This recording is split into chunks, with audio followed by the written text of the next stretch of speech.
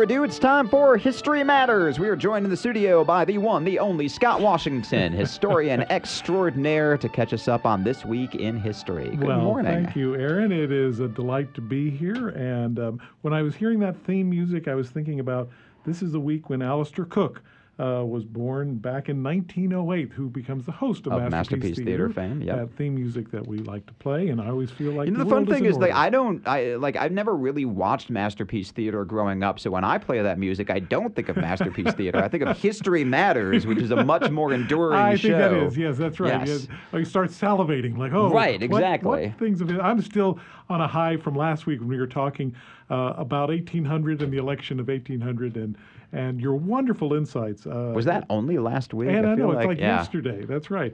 Well, there's some good things this week, as always. And I think, is there anything happening that are symbolic of courage, creativity, and commitment? And the answer is no. Good night, everybody. Here it is. Okay, now this is courageous. All right, it's 1960. Brown versus Board of Education has already been decided, and yet down in New Orleans, Louisiana, a family decides they would send their child to school. Ruby Bridges, 6-year-old, and there is outrage from white parents who they protest and everything. She goes to school, about the only kid in the school, and there is a great teacher from Boston that teaches her the whole year. And then by the next year, other parents are saying, we're tired of homeschooling our kids. This is not so bad. It's not so hard. But a lot of that is made possible because of what happens, of course, in 1954, Brown versus Board of Education. And that brings up one of the people who has a birthday this week, who is instrumental in an indirect way in helping provide information on that, is Pauli Murray. Yeah. Now, that's one name that we're familiar with in this area. But they're building an elementary school in Durham that's going to be named after her. Oh, yeah, that's wonderful. I love it. Right around the corner from my house. That's right. Well, and you can see that her house is still standing there in Durham. And she goes on, gets a degree in literature, and she's a good poet. And she might have had a claim that way. But she hears about civil rights injustices, applies to that, and realizes she needs to go into the law.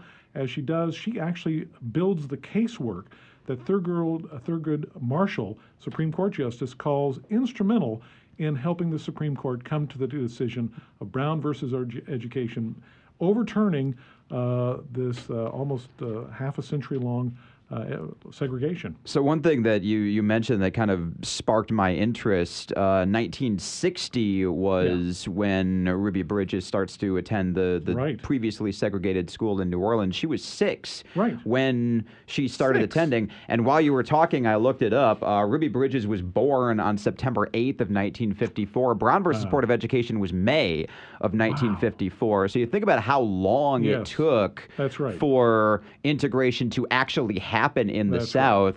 Ruby Bridges, who's famous for integrating the school in New Orleans, was actually born after Brown v. Board of Education, and it was still 6 years later that she becomes the first student to attend this one school in this one state. Like, the resistance to Brown versus Board of Education was ridiculous and intense for a very long time. And kudos to her teacher, and kudos to her parents, but also kudos to little 6-year-old Ruby Bridges, who had to go off to school every day, and the school's empty, and yet she's learning because she wants to learn and she's excited. So hats off to parents out there, especially during the last several years, but also our teachers who have made such a difference, and our students who are eager to learn. Okay, that's about a little bit about courage and commitment when I think of Pauli Murray, and she goes on and actually becomes an Episcopal priest later on in life.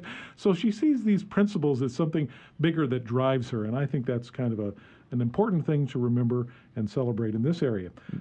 There's another thing, and this is what I call creativity, and there are some delightful ones this week. If you've ever been in a grocery store and used a grocery cart, if you have ever been in an airport and used a luggage cart, you can thank a guy named Sylvan Nathan Goldman, born in 1898, who invented the shopping cart.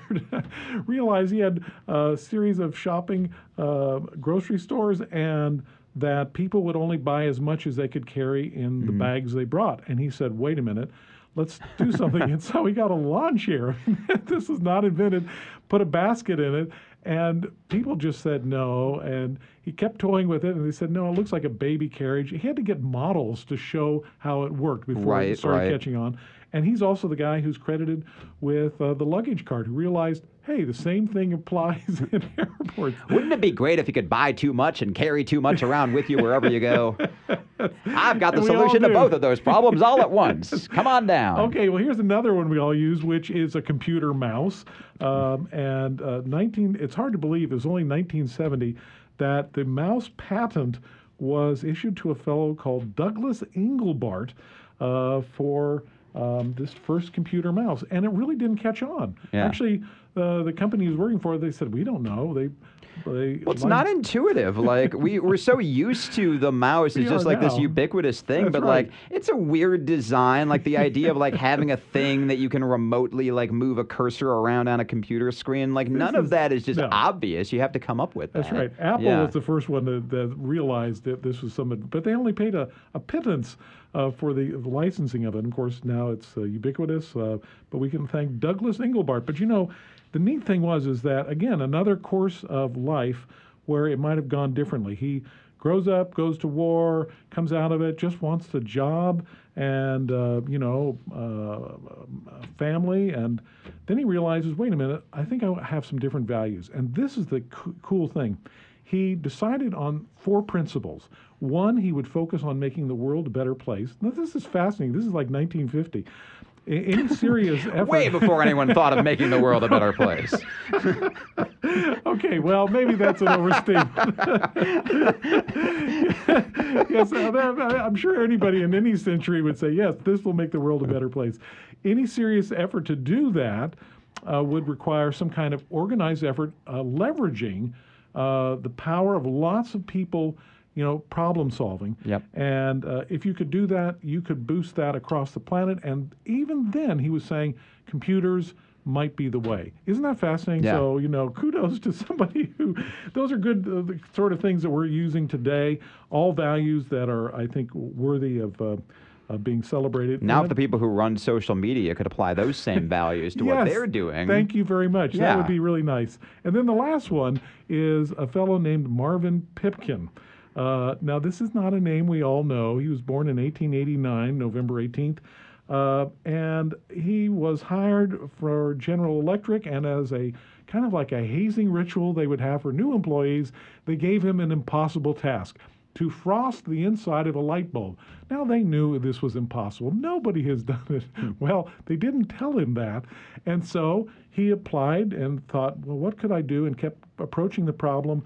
And sure enough, he becomes the fellow who comes up with a frosted light bulb from the inside that nobody had been able to figure out, simply because he didn't have the word impossible in his dictionary. And this is, I think, something that's true of all these people, from 6-year-old Ruby Bridges to Nathan Goldman to Pauli Murray to Douglas Engelbart, which is the words no, impossible, and can't are not in the dictionary. So if you are one of those people, or you're thinking about what if, you never know where it might lead, and make the world a better place. And that is how history matters. Scott Washington, as always, thank you so much. Thank you, Aaron.